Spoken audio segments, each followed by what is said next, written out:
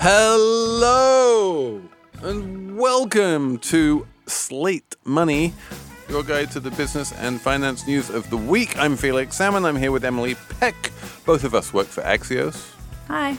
We are joined with the New York Times' very own, well, it's not really, it's just one of her many fiddles, Elizabeth Spiers. Hello. We are going to talk about the big Supreme Court case that was decided this week, or at least one of them, the one about affirmative action, what it means for corporations. But honestly, the heart of this show is about marketing. We're going to talk about influencer marketing at Shein and Bud Light. We're going to talk about mega marketing at Mattel with the Barbie movie. And we're going to talk about whether we're going to watch Barbie and Oppenheimer on the same day, and if so, which one comes first.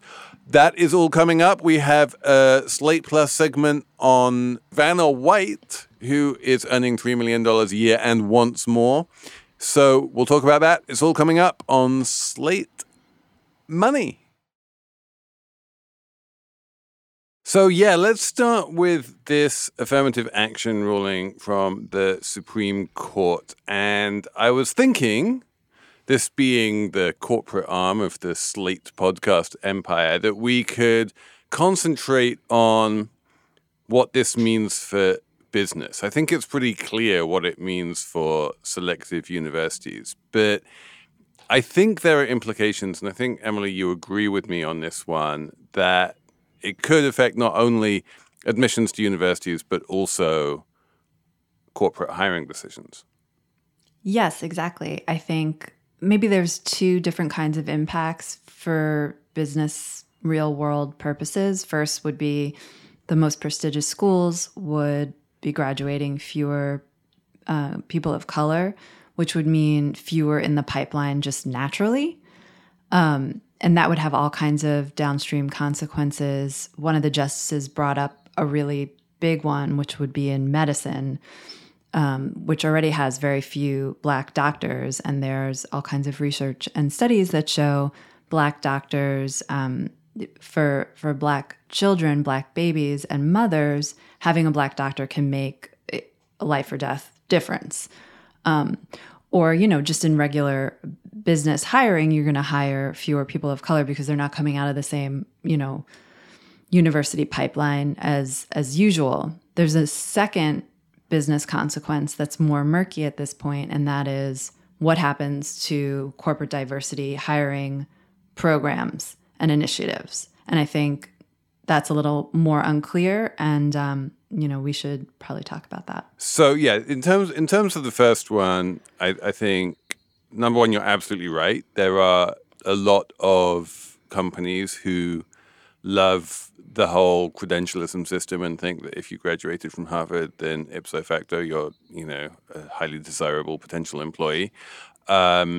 I have been arguing against this for as long as I can remember. And if this goes a little way, you know, if this helps corporate DEI departments to help persuade HR departments that they should not just be looking at selective universities and they should be looking at the full range of colleges, or maybe even people who haven't gone to college at all when they make hiring decisions, that would be amazing. But you're right that certainly among the, you know, elite, or the companies who like to think of themselves as hiring only the elite, then this is bad news. But you're right that the bigger, broader question is, like, there's something in the water now. A woman who was a manager at Starbucks just got a $25 million jury award after she got fired and claimed that it was because she was white.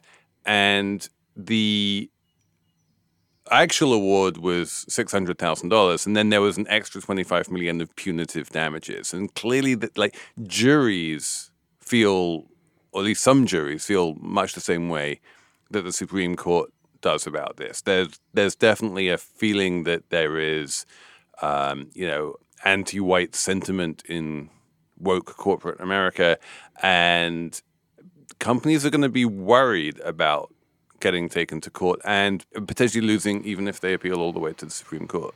Yeah, I think, you know, one of the big problems with this is that it's murky in terms of how eliminating race-based consideration might translate into a corporate environment, because a lot of DEI initiatives are not necessarily, or more, informal. It's not just a matter of reaching quotas. And the conservative talking point about affirmative action is that it's just a matter of saying we're going to have this many hires that check a diversity box. And they're not really clear about what the criteria are. So, well, I mean, but that wasn't the case in this case, right? It wasn't that the universities had any kind of quota, and yet they were still not allowed to take race into account. Yeah, but I'm pushing back on your point that, there's something in the water and that people don't like wokeness in these scenarios, because affirmative action has majority support from, most Americans. And that's most Americans, not just most liberal Democrats.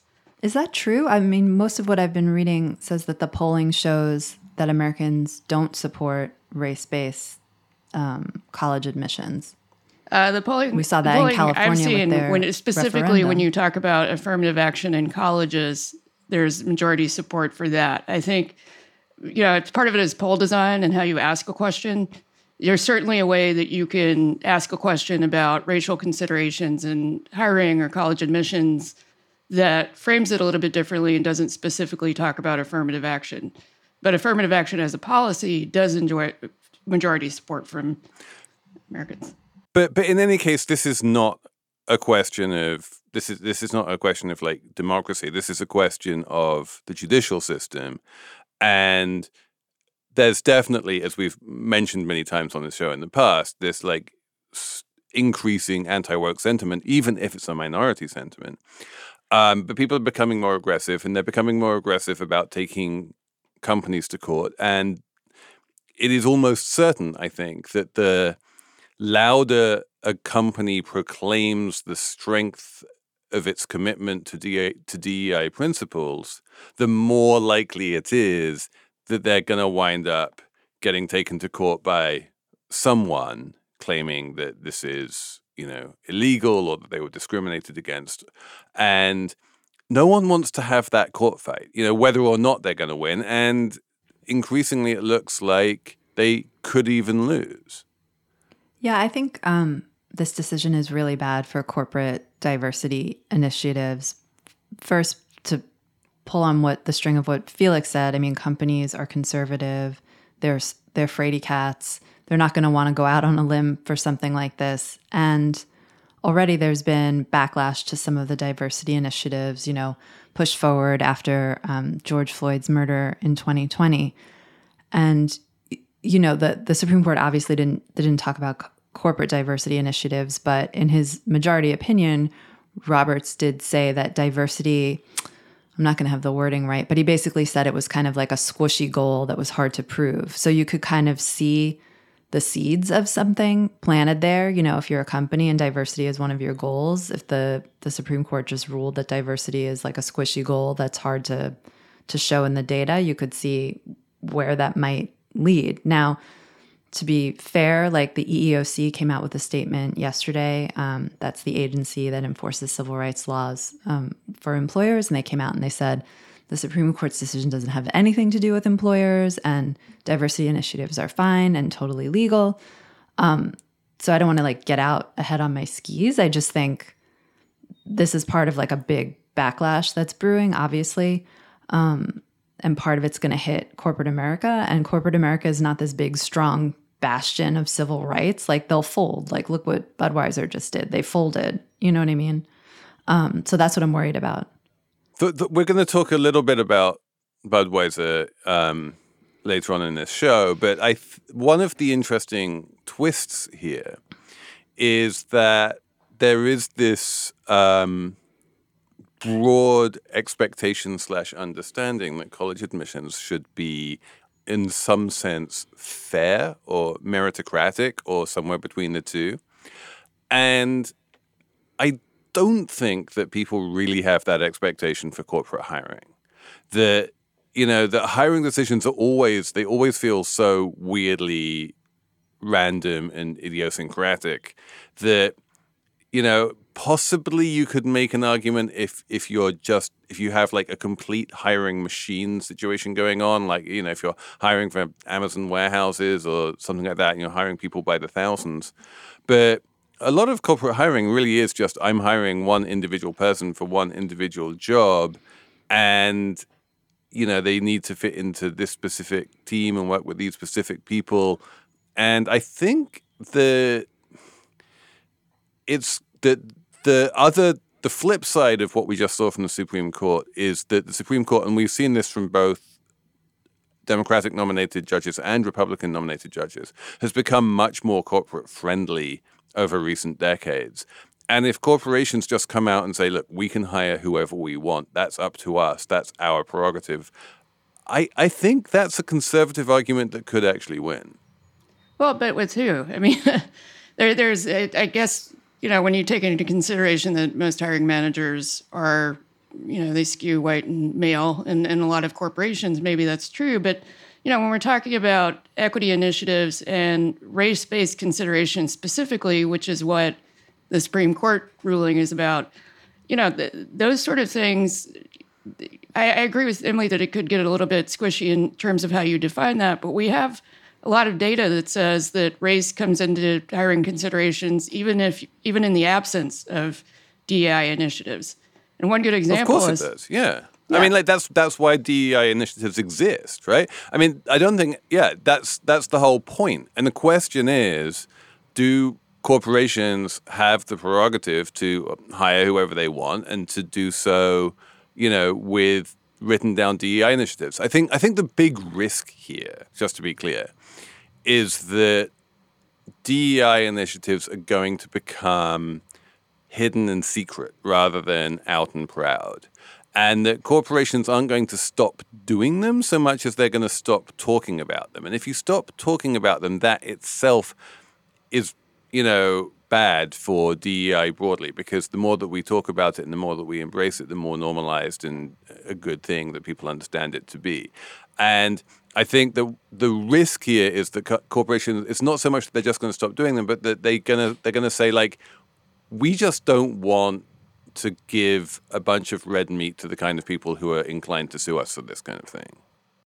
Yeah, I mean, it's too early to say, obviously, what happens in corporate America because of this decision, but this is not a good decision for diversity in hiring. And I think there are plenty of companies that would probably like to toss out the whole notion of diversity in hiring. Like, Felix, you're saying they'll take it on the down low or something. They'll do it quietly, but I think a lot of companies will take this as an opportunity to just do less, because there was a lot of dissatisfaction, I think, with the increase in efforts around diversity post George Floyd. You hear little whispers here and there, even in media, which has made a really, really strong effort to hire, a lot of people who different races. So I just think this is like a great day for the racists. Yeah, I think what it may do is give smaller employees who don't really understand EEOC protections in the first place or have some general idea of what they're supposed to do an excuse to discriminate and violate EEOC protections because they think it's the same thing. This episode of Slate Money is brought to you by Wondery, which is a podcast company, and it makes a podcast called The Best One Yet, and it is a daily podcast hosted by Nick and Jack, who serve up 3 of the most interesting business news stories every day and why you need to know them in just 20 minutes. Do you want to hear about the $100 wedding dress that saved Abercrombie, or which real tech acquisitions like Game of Thrones, or the one financial equation that can finally solve climate change? That's the kind of stuff you find on The Best One Yet. So be in the know this year by starting your morning with The Best One Yet every weekday. Follow The Best One Yet on the Wondery app or wherever you get your podcasts. You can listen ad-free right now on Wondery Plus. And for more deep dive and daily business content, listen on Wondery, the destination for business podcasts, with shows like The Best One Yet, How I Built This, Business Wars, and many more. Wondery means business. Apple Card is the perfect cashback rewards credit card. You earn up to 3% daily cash on every purchase every day. That's 3% on your favorite products at Apple, 2% on all other Apple Card with Apple Pay purchases, and 1% on anything you buy with your titanium Apple Card or virtual card number. Visit apple.co/card calculator to see how much you can earn. Apple Card issued by Goldman Sachs Bank USA, Salt Lake City branch. Subject to credit approval. Terms apply. Our bodies come in different shapes and sizes, so doesn't it make sense that our weight loss plans should too? That's the beauty of Noom. They build a personal plan that factors in dietary restrictions, medical issues, and other personal needs so your plan works for you. Noom doesn't restrict or shame when you want to treat yourself. Their flexible program focuses on progress instead of perfection. You don't have to give up carbs or anything. And with their daily lessons, you can learn something new about your food choices every day. After just a few days of using the app, I learned how to recognize cues for overeating and how to choose the right foods to feel full. Stay focused on what's important to you with Noom's psychology and biology-based approach. Sign up for your trial today at Noom.com. That's Noom.com.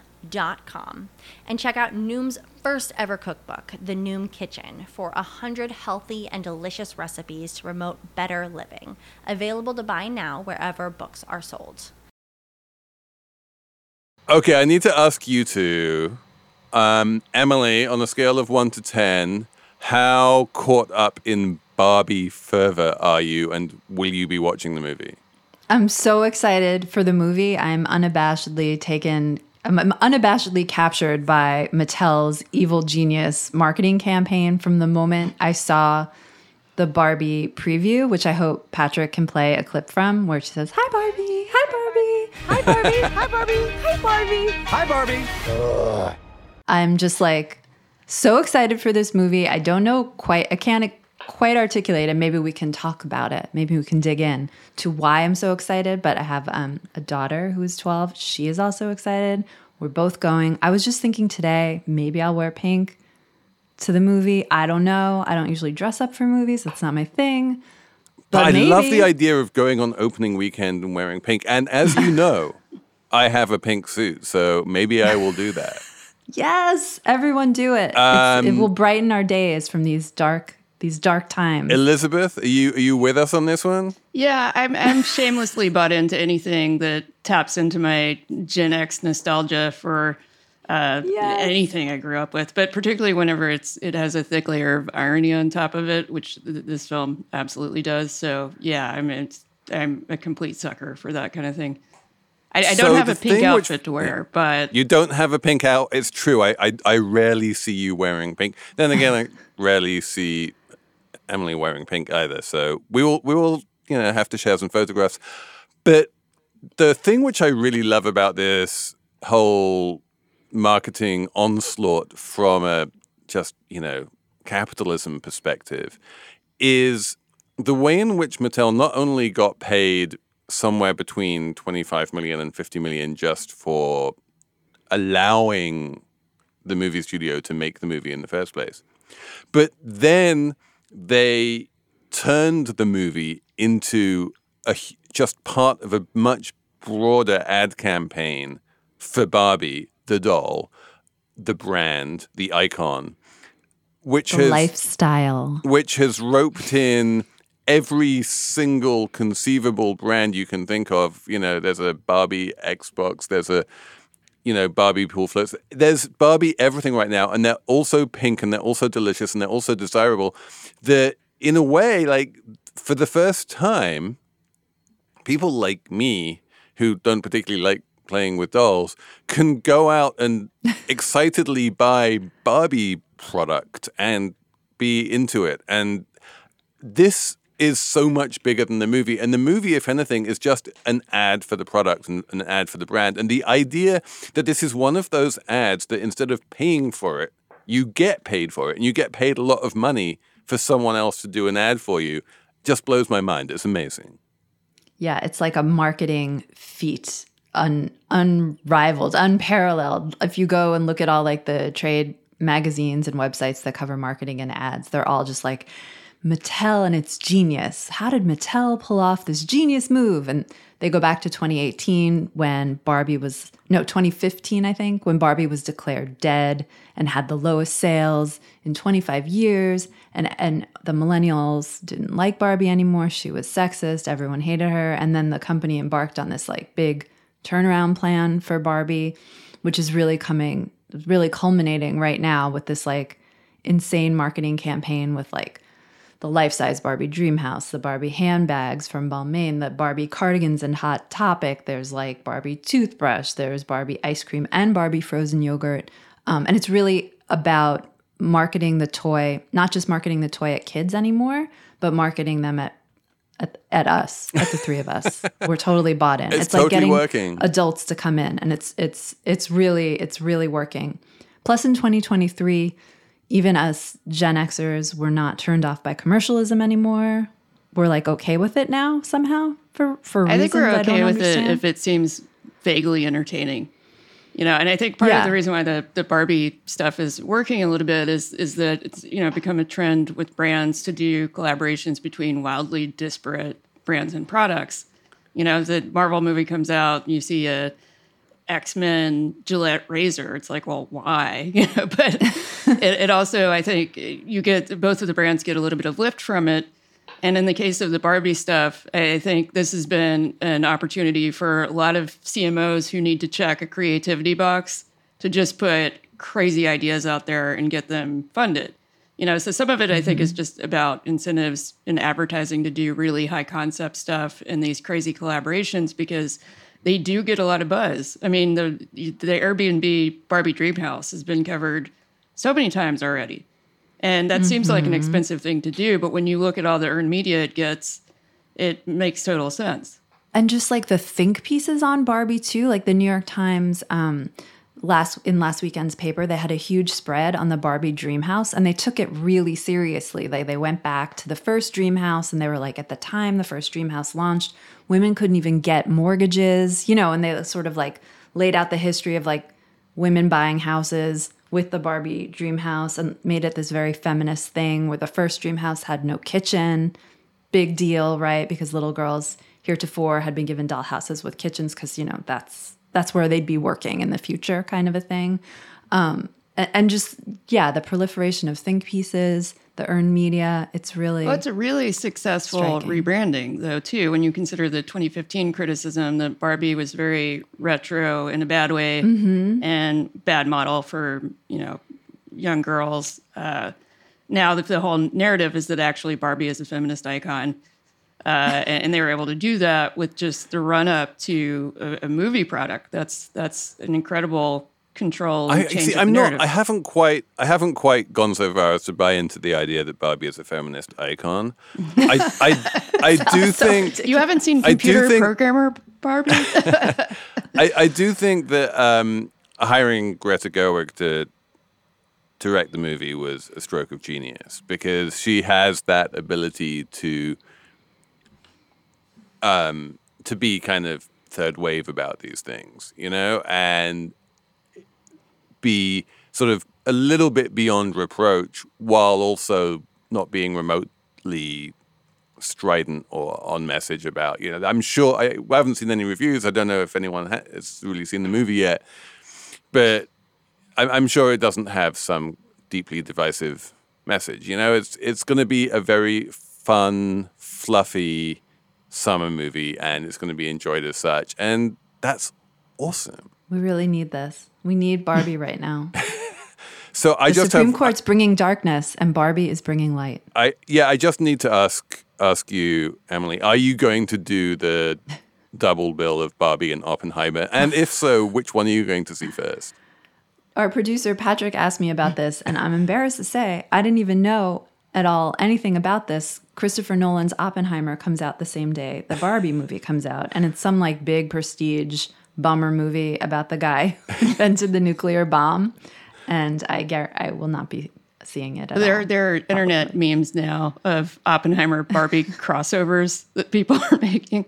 There was one with a big pink cloud, and it was just a shot from some still. And Barbenheimer. Yeah, I'm totally going to see Oppenheimer though, and I'll see it probably before the Barbie movie. What? On the same day? Yeah, on the same day. Yeah, I think that's the sequence. You see Oppenheimer first, and then you see Barbie, and then you go out on like and get a nice, you know, uplifting note. Exactly. So Oppenheimer, then Barbie. Yeah. Then cocktails. Yes. We hit Oppenheimer, Barbie, cocktails. Perfect. Pink martinis. Cosmopolitans, that's what they're called. There are probably Barbie branded cocktails out there. I'm sure there are. See that. But no, it's been a few years since I was unabashedly drinking Cosmos, and I feel like I should go back to those days. Let's talk about the other end of the marketing spectrum, because Marketing fail.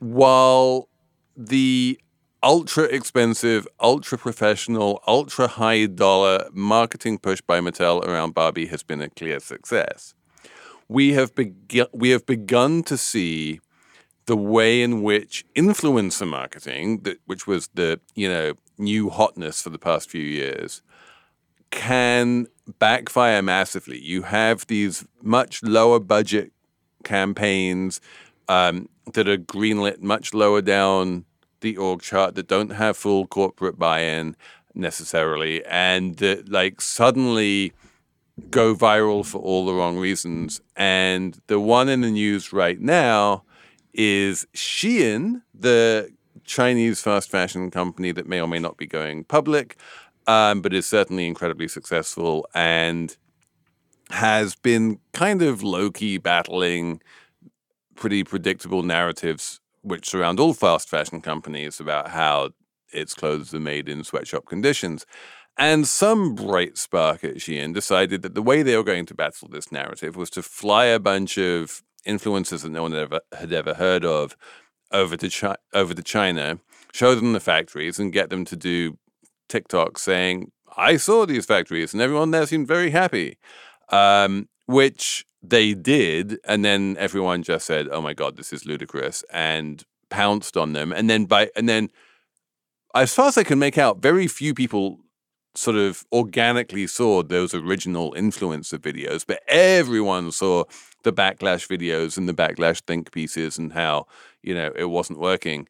And the thing that made me think of was, and, we mentioned this earlier, the Bud Light campaign with Dylan Mulvaney, which again was just like they sent this trans influencer like a can of Bud Light with her face on it, and then suddenly it created billions of dollars of earned media in the wrong direction that everyone got really angry about. And is this the first indication that influencer marketing campaigns are possibly much more volatile and much more dangerous than people had really realized?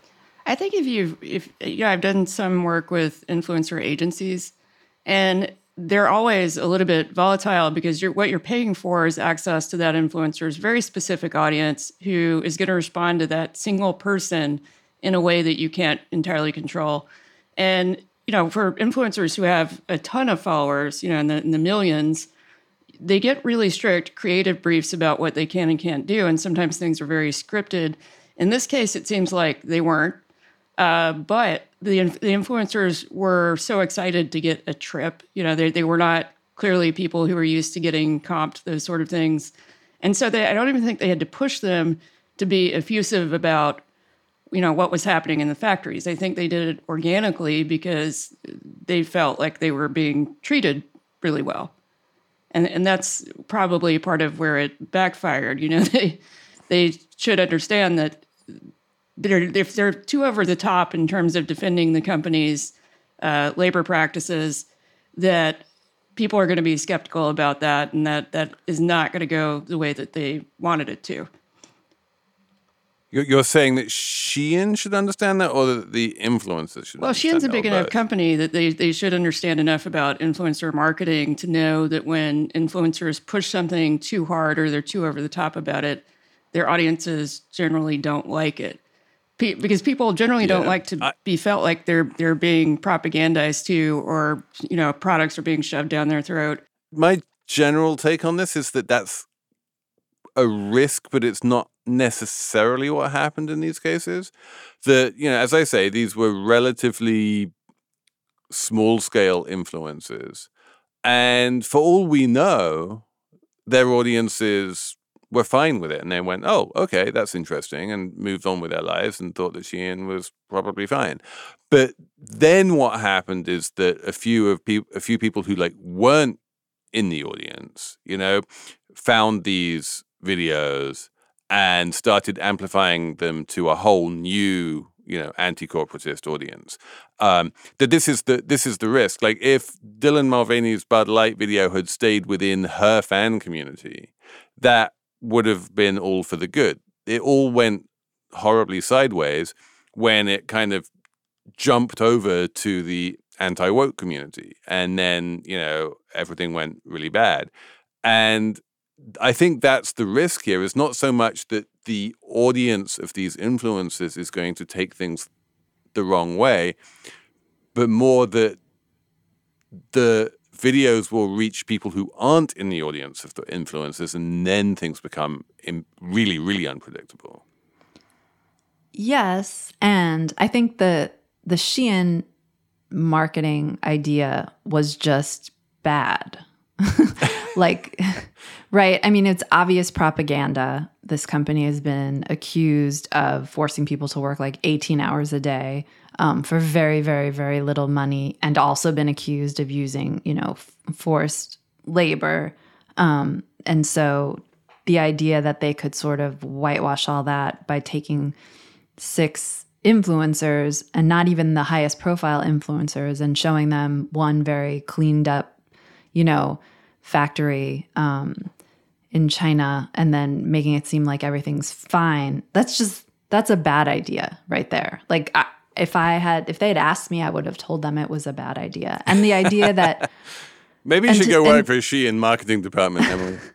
and the other thing is, the idea that you can have an influencer just talk to their audience on a public-facing platform, and it's not going to go to other audiences. I think they should also know better. I mean, TikTok is public, and these things go viral. The goal of this kind of marketing is for things to go viral, not just to target a particular audience, but you'd hope that more people would see it, right? Well, I think Shein hoped that more people would see it. I think that it just went viral in the wrong direction for them. Right. I'm saying you can't, Felix was saying, the problem is when this goes outside the target audience, but that's part of the goal. Yeah. So if the goal is problematic, right? So I think that's exactly it. That people are realizing now, or we're realizing, and maybe we should have known this all along, that micro-targeting is never going to be something you can control, right? If you're trying to reach a small group of, fans of Dylan Mulvaney, that's all well and good. But inevitably, if you're putting that on a public platform, a much larger group of people are going to see it. And this is why, historically, marketing messages have always been very, very carefully controlled, and why it takes, 18 different layers of approval before any kind of marketing message goes out from anyone, and why, it's so difficult to get a feeling of honesty and humanity out of any brands, because intuitively brands have understood this, that everything that comes out with their name on it is part of their marketing, and they need to be very careful about making sure that it's in line with exactly what they want the brand to be. And so, it's not easy to send one message to one group of people and another message to another group of people and have them happily coexist. I think they also just may have assumed that this would not be, they might have not anticipated the blowback, because Shein is such a popular brand on TikTok. And I doubt very seriously that they've seen any sales drops, because if you are familiar with the brand and you're the kind of influencer who's been promoting Shein products, you're also aware of their labor practices. I mean, this is not a big secret. I think you're just the kind of person who doesn't really care, or you're not going to boycott the brand because of it. So I think in terms of their actual customers, I would be surprised if this moved the needle at all. Yeah, but just stick totally with the agree. Unboxings, people. Stick with sending the influencers free shit and getting them to rave about how amazing it is. That's a lot more reliable. That's how Shein became popular. They sent clothes to influencers who posted about it on TikTok and went viral, and then everyone was shopping at Shein. And yeah, totally, Elizabeth. I don't think this is unlike Budweiser also in that it's not going to affect sales in any way. I think we should have a numbers round. Elizabeth, do you have a number? My number is 22, and that's a million. And there are 3 people who've been indicted for gaining illegal profits in trading ahead of the proposed merger of Trump's social media company into a SPAC called Digital World Acquisition Corp. And every time I read an insider trading story like this, I'm just baffled that anybody thinks that they can get away with it because these things are so straightforward. Did they buy short-dated out-of-the-money call options? No. Because that's always the way to guarantee that you're going to get caught. No, they left a paper and electronic trail where they were talking about the merger ahead of the IPO. Tisk, tisk, tisk. At least someone made money off of Trump's social media site. Is that the wrong take? Well, if they don't have the deal isn't done yet. So if it's not done by September 8th, they have to liquidate the 300 or so million that they raised. Sad. Well, but at that point, does Trump go back to Twitter? That's why I have the take, because I want Trump to just stay on Truth Social. I don't want him to come back to Twitter. Though I'm almost done with Twitter, to be honest. Yeah, same here. Emily? Okay, get ready. I'm ready. My number is 4. That's the number of words in the sentence, Livy rizzed up baby Gronk, that I did not understand. That's 5 words, technically. I'm like, that's a 5-word sentence right there. Nope. Listen again. 4 is the number of words in the sentence I did not understand. I understand the word up, okay. but I did not understand Livy, rizzed, or baby Gronk. But like together. really, if baby Gronk is one thing, then rizzed up is one thing. Really, it's like a 3-word sentence in that sense. In that case, not a 4-word sentence. Well, should I You should tape it again? I feel like we should talk here? about this sentence because it's an important sentence. Yes. So, Livy rizzed up baby Gronk. That is something Felix brought up last week. I don't even remember exactly why he brought it up, but I was like, I don't even know what that means. And then I thought about it and I was like, I shouldn't be so closed-minded. And then our producer, who I've mentioned 3 times already in the show, sent me a link. So he sent me a link called Livy Rizzing Up Baby Gronk Explained, which I read. And now I understand what all the words mean. And I can explain it to you, the audience, if you like. Do you want to know? Wait. I mean, I know what it means. I do too, Well, I but can I explain think I feel like the audience deserves an explanation. A lot of people don't. We're terminally online people, so. But this is the question. Before we explain what Livy rizzed up baby Gronk means, why would anyone need to know this?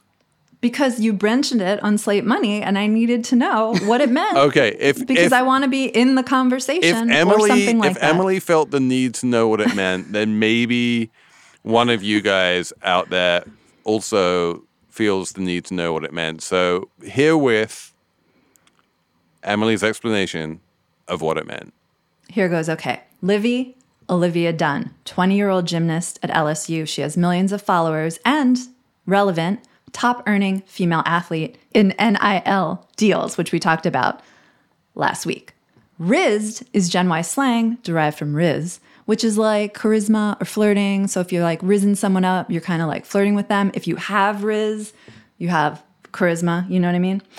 Baby Gronk is a 12-year-old with 312,000 followers on Instagram, and his real name is Madden San Miguel. Okay. He met with Livy, and there was a video of it. And in the video, it's really sweet. Like, she is obviously very charismatic. She has rizz. It's clear to me. And she says hi to him, and she said, you should come to LSU someday or whatever. And he posted a YouTube video of it, which he titled, Livy Dunn Knows I Got Rizz, which now all the audience listening understands what that means. None of this really mattered very much until a gentleman who goes by the name Hoopify on TikTok posted kind of like a joke TikTok about Baby Gronk's visit to LSU. And he said, Livy rizzed up Baby Gronk. And then that, is my understanding, went viral. And that's when it became a subject of conversation. And P.S. Gronk, I don't know if Felix knows this, short for Rob Gronkowski, who played on the Patriots with Tom Brady.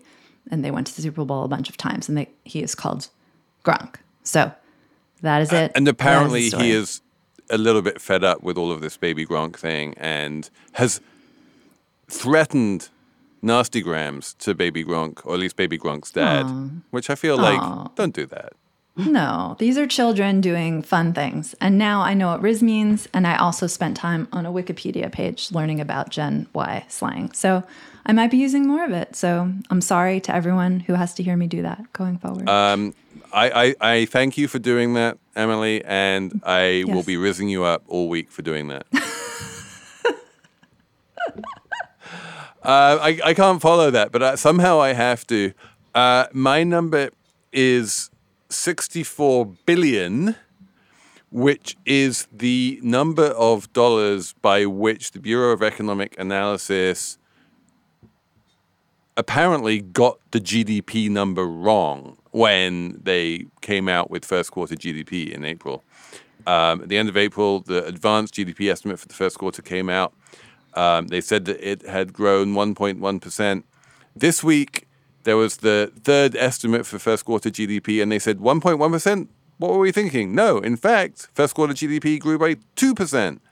And the difference between the two in terms of GDP is $64 billion, which gives you an idea of the magnitude by which economic statistics, have error bars. It's funny because you know how like people are saying lately that economic statistics are made up or something.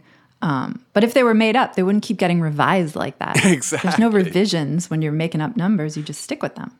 Everybody knows that. And if you did, if you were making them up, you suddenly wouldn't have huge revisions where you doubled the GDP number from one to the next because come on, people. Get your conspiracy theories straight. Although I guess if you wanted people to think you weren't making it up, you would do it like this. Because then... so cunning. I don't even know what to think anymore. There's a lot of red string on the wall. I think that's it for us this week. Unless you want to know about... we had an awesome Slate Plus segment lined up, and I've already forgotten what it was. What was it, Emily? Well, would you like to buy a Val? Vanna White. It was Vanna White. Vanna White! Yes, because this is a great pop culture episode. We have Livy, we have Baby Gronk, we have Barbie, and in Slate Plus, we have Vanna White. So make sure you're a Slate Plus listener. Listen to us talking about Vanna White, who, according to some people, might be underpaid. And otherwise, thanks for listening. Thanks for writing in on slatemoney@slate.com. Thanks to Patrick Fort for giving Emily lots of material this week. And we will be back next week with more Slate Money.